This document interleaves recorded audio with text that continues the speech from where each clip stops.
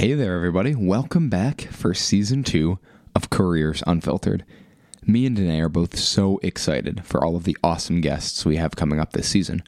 Starting off with Robin Williamson. Robin graduated from the U of R in 1998 with a degree in biochemistry before moving on to Harvard Medical School to complete a PhD in genetics. She's had an illustrious career working for organizations such as the American Journal of Human Genetics, Booz Allen Hamilton, and the University of Rochester Medical Center. In 2018, she returned to the Warner School of Education to get a master's in adolescent education and now works as a 7th grade science teacher at Gates Chili Middle School just outside of Rochester. Why did Robin make that change, and what can she bring with her from her, quote, high-powered positions to her classroom in Gates Chili? Find out the answers and more on our Season 2 opener of Careers Unfiltered.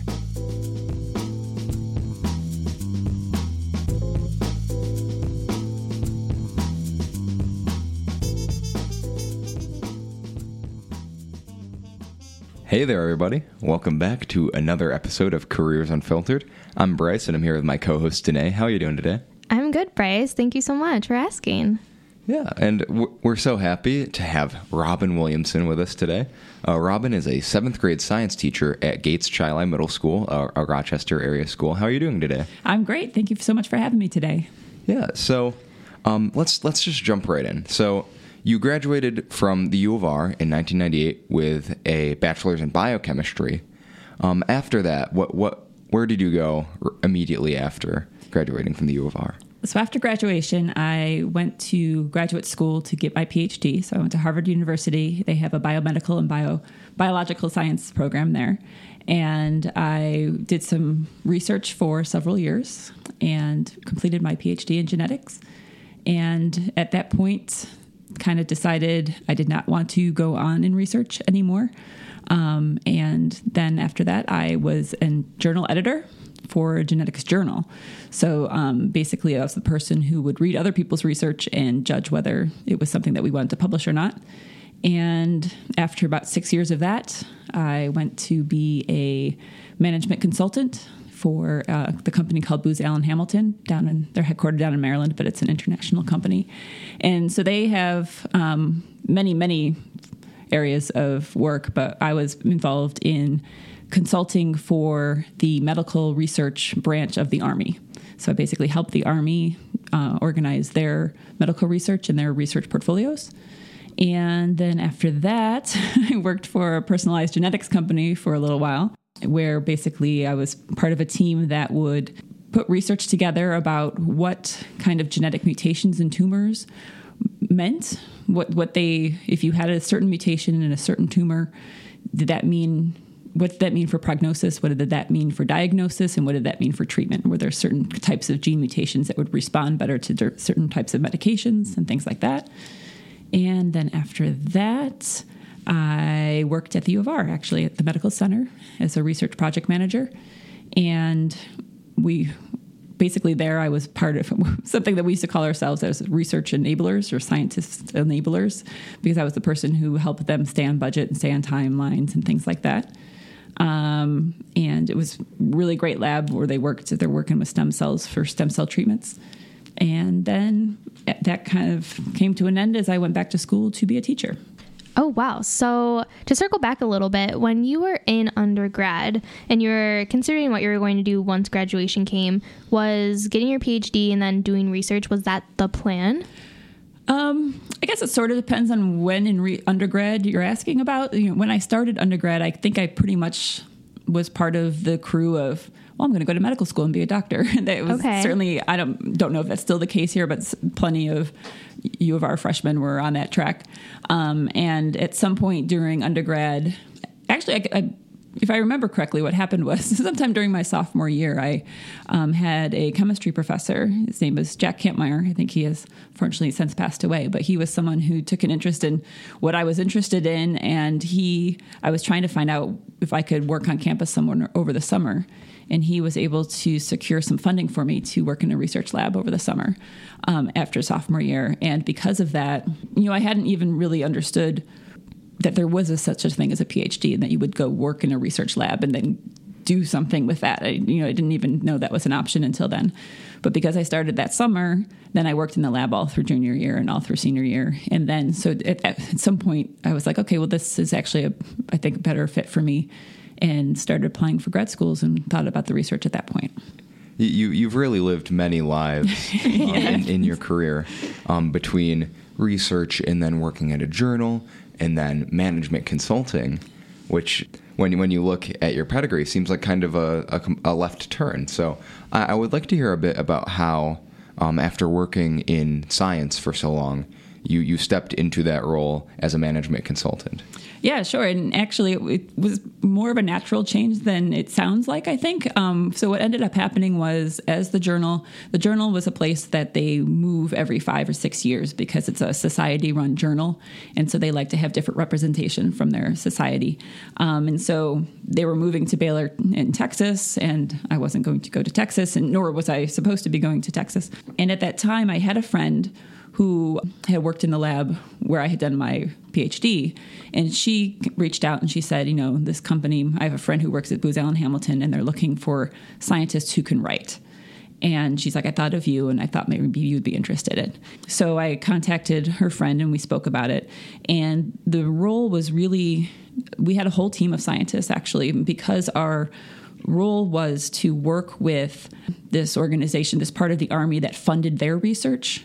So we worked with our client was fundamentally the people who were in charge of giving out Army dollars to labs that are going to build better helmets or identify better treatments for PTSD or do better treatments for traumatic brain injury and things like that.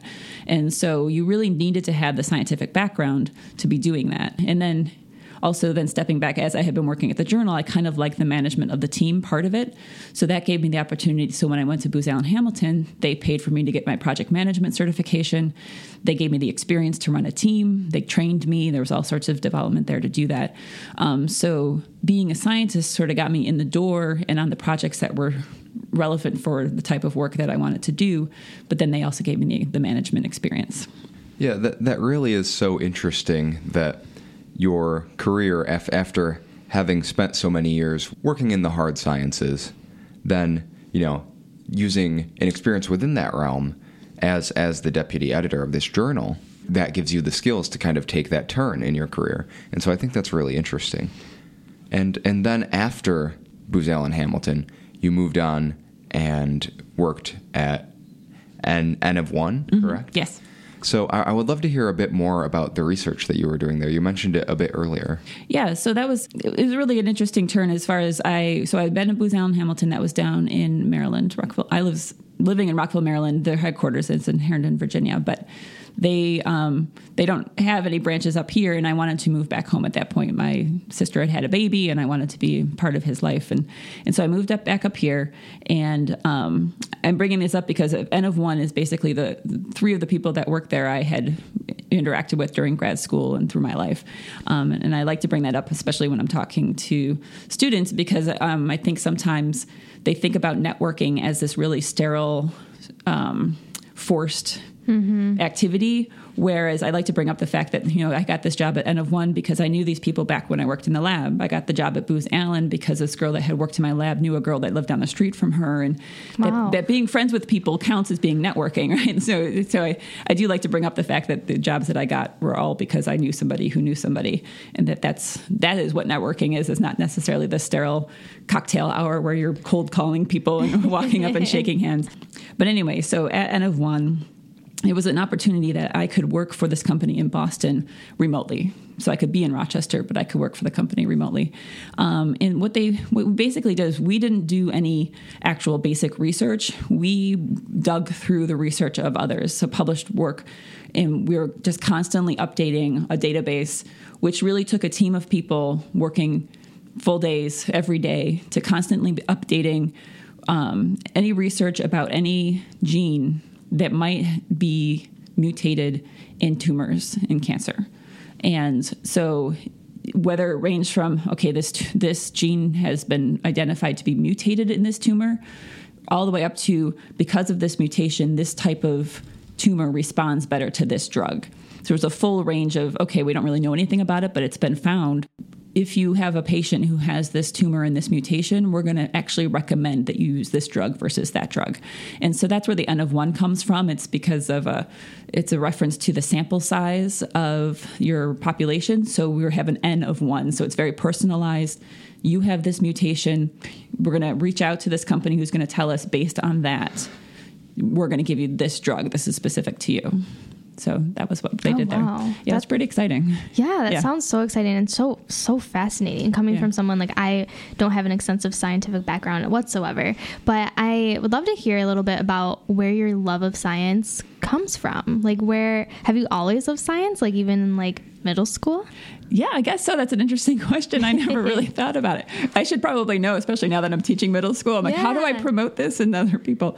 I definitely always liked, I was one of those kids that took everything apart to put it back together again, and always wanted to know how things worked, and was always dissecting worms and disgusting my mom and things like that. So I definitely always wanted to know how things work. And I think a lot of my interest in science, in both biology and chemistry and in physics as well, is kind of the mechanism behind things. And because of this, then this happens. And genetics is a lot like that, with understanding of because of this piece of DNA, you get this protein, or you don't get this protein, and that's a problem, and things like that. And so, yeah, I guess it comes down to trying to figure out how things work. Yeah, that's really intriguing, because many of our career decisions kind of come from a place inside of us that we're really not sure where that is. And it's interesting because your work kind of tries to answer that in a way through the lens of genetics. And so it's quite interesting that your career took another turn after N of 1, and then you moved on to URMC. And now, after decades of work in academia, you turn to education, which isn't quite the same thing. So I'd love to hear about what your motivations were and when you decided to make that change. Yeah, so I guess really even starting in undergrad, I was always teaching. I was always a TA.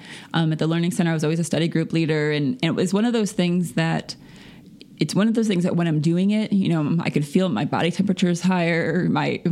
I'm just invigorated a bit. I definitely get all excited and revved up. I taught all through grad school. And so it was always something sort of that I did, but I never, even if you asked me 10 years ago, are you going to ever be a middle school teacher? I don't think I was ready to say that at that point. At the U of R, as I was finishing up, I was working as a project manager there, which I will also note I got the job because I knew somebody. So That's awesome. a childhood friend, she's an OBGYN at the Met Center. And so she knew the head of the lab. I had applied, but I hadn't heard back because they didn't have a project manager, and they didn't have someone to be responding to their job applications. I hadn't heard back, and so she actually reached out to the head of the lab and said, I think you should interview this person. And I had a job like a week later. So again, important to make good impressions on your friends. So yeah, during that time, I really like the project management piece. I really love spreadsheets. I really love making timelines and Gantt charts and all that kind of stuff. But I had always enjoyed teaching. My sister's been a teacher for 20 years, and I just was starting to feel like I needed more of a direct interactive impact on some people directly, a direct impact directly. It was one of those things where she would be talking, and she's a special ed teacher for 3rd and 4th graders. And, and she's taught a child to read. And I'm like, well, I made a great spreadsheet today. And which of course I was having a positive impact, but I really was interested in, getting that feeling back of being energized. And so that was kind of, once I figured out how you could do it as a 40-plus-year-old person with my background, I was like, how do you go to school to be a teacher? That, again, another website that was more difficult to figure out than it should have been. But yeah, so then I became a teacher. That's amazing. I love hearing it's very clear that you're very passionate about that. And I think it's amazing that now you're able to kind of get out in front and you're working directly with these students and making that direct impact, which is so great. I'd love to hear about your transition. We love talking about transitions here, but as Bryce had mentioned, like, you've made a lot of different turns over the time of your career. And how was it like going back to school to get your master's of adolescence education at Warner? It was okay. Like at first I was a little, it's been a while since I've been in school, though I would say I love being in school. It's really one of those really, I say selfish times. I'm not sure if that's exactly the word I'm looking for, but it's really all about me getting what I want out of it. So it's kind of a time where I'm not focused on necessarily, at least in the beginning, and once you're student teaching and, doing the whole teaching bit. But the first semester, I just remember being like, it's all, I can go into class, I get out of it what I put into it. And it's all very much, I really liked that piece of it. And, I took some extra classes because I could, it's just a lot of fun. It was a small program. Like there were 9 students going back to be, it's a program for people who already have a bachelor's. So certainly I was the oldest, but there's a full range of 9 of us who had bachelor's and were going to get the master's to become middle school and high school teachers. And just a fantastic group of people. So it was really very fortunate to have a really supportive and bright and energetic and creative. I mean, these people were just, you go into, let's think about how we're going to try to introduce this concept or whatever. And I'm sort of muddling my way through trying to get there. And they're like, we can have popsicle sticks and have a debate, and this will be the pro and these will be the cons, and then they'll draw this. And I'm like, whoa. So it was just really invigorating to be surrounded by that kind of excitement. So how long now have you been working as a teacher? I have been working for 5 weeks. 5 weeks. I am, yes. So what in the past month or so has been like along your expectations, and then what has surprised you about transitioning into the classroom? I think what I expected, what I hope to expect, I guess I think, that has seemed to be happening is that I have been able to connect with a lot of the kids. Most of the kids in just these 5 weeks already, kids are staying with me during lunch, and they're staying after school, and they're asking questions, and, I'm able to introduce things in a way that they're interested in. They want to come do some more of something. And that was really my hope, that I thought that I could go in and be the type of person that was approachable and interesting to them, that they would be connected, I could connect with them. So that has definitely been happening. I think, as far as unexpected, I had been student teaching, and so I kind of had some experience with, and in fact, one of my student teachings was for 8 weeks, and so I'm not actually at that threshold yet. But this being my own class is definitely more involved with them than I wasn't sure at first. Okay, after 8 weeks of student teaching, I still never felt like they were my kids. Because they weren't my kids. I was in someone else's classroom. So having my own classroom and being in my space and having my world there has been different. But it's certainly a lot of work. Like, it's definitely, compared to some of my more, quote unquote, high-powered jobs, it could really be all day, every day. I could think of nothing else. And it's already been, okay, I need to take a step back and stop thinking about how I'm going to teach them about volume and massing things and things like that. So, yeah, and that's interesting. You mentioned your quote high powered jobs. Yeah. So from those positions, what has been transferable? Because this is a pretty different context for your skill set.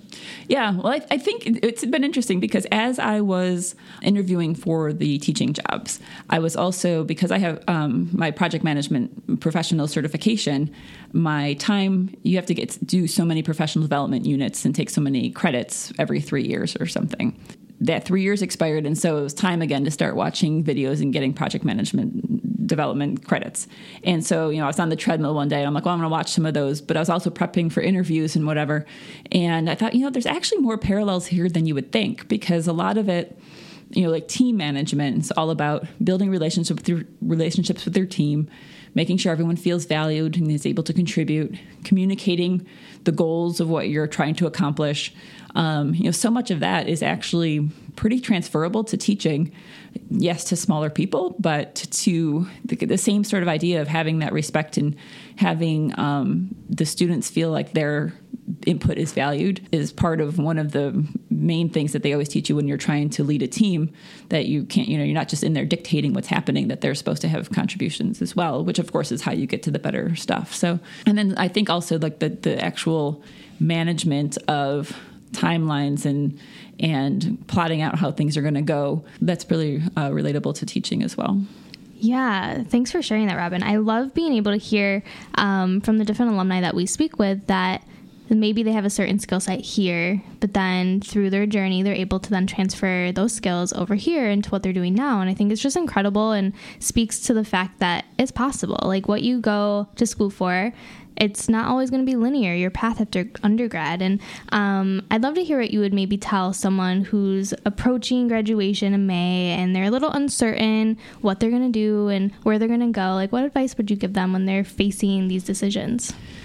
I think one of the first things I would say is that kind of what you're saying is you don't have to feel like it's for the rest of your life. You can give something a try. And that one of the things I often tell students when I am mentoring them is that you do have to do a good job, though. That you know, if you're going to try something, one of the advantages I've had is because I have all these connections, I'm able to always find something else and do something else that I want to try. But I have those positive connections because when I was there, I did a good job. I went in and I said, okay, this is what I'm doing. I'm going to focus on this. I'm going to get out of this what I can.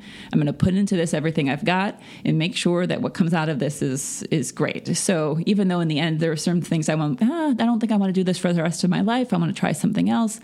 But I didn't burn any bridges. I had all of those contacts and was able to take what I learned and move it forward. So I think that's probably one of between those two things as far as, definitely don't worry about it being for the rest of your life, but also know that even if you don't like it, you need to do a good job so that then you can take from that what you want and move it forward to something else, and that you can have those resources to help you move forward.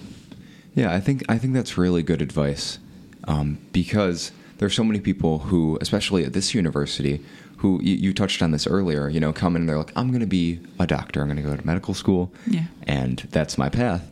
Having an open mind and still going all in on what you're doing, but having the ability, because you've done well and because you have made an honest effort and made those connections, that opens up many paths that maybe when you first arrive at the university, you didn't know existed. Mm-hmm. Like for you, learning about the opportunities with a PhD in research, or, for maybe a humanities student looking, into an administration role. And I think that's really good advice. And on that note, I think we'll wrap it up. Thank you so much, Robin, for coming in today. You're welcome. Thank you so much for having me. Yeah, this has been great, Robin. And coming from a student who used to be that person that would go hang out with their teachers during lunch, I have absolute faith that this is where you're meant to be and you're going to do great things. Thank you so much. Yeah, thanks for joining us.